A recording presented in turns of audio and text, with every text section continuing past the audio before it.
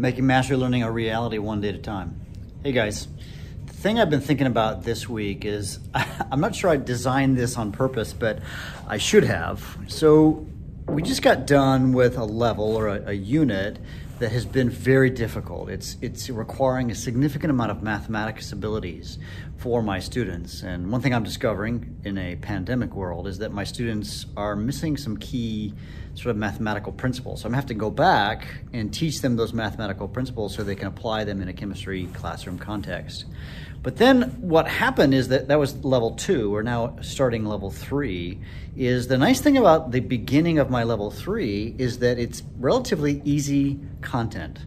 It doesn't require huge amounts of content. And so what I'm really thinking about that I should plan, which I hadn't thought through, if you want, is to have sort of a cyclical pattern. So I've got a hard level followed by something that's relatively easy to access.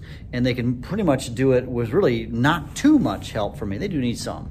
But what that's doing is it's allowing those students who are still struggling with the hard content from the previous unit to catch up, so that they can essentially do all the work, if you will, really at home. They don't have to be doing the hard stuff necessarily in class because all the stuff is relatively easy.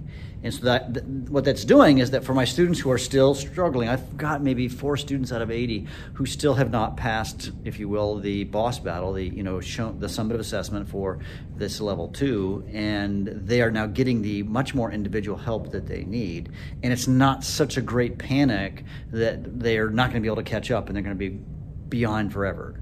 And so creating a bit of a cyclical pattern where it's kind of hard, easy kind of a thing is going to give more room to keep the kids together. Now, the kids aren't really together, but they're ish together. And to the degree that I can keep them moving through the curriculum, if you will, at roughly the same pace, to that degree it makes my life easier from a logistical perspective.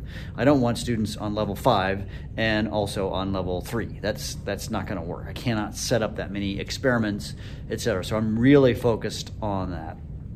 And then, of course, what I'm doing for those students who are behind, I'm continuing to, this is what I call a good teacher moment, calling their parents, working with counselors, visiting with them. I use the Remind app, for example. I text them. This morning I texted one of my behind students, said, you're supposed to see me before school. And so I'm texting her saying, come in. Sadly, she didn't, so I'm bummed. I'll see her a little bit later today to say what's going on. It's probably issues are probably related to just life of a teenage person. It's hard. So anyways, I think that's the big idea this week, is creating that cyclical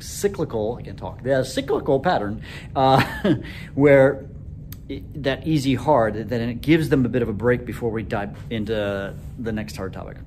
Hey, you can make mastery learning a reality one day at a time. We'll see you.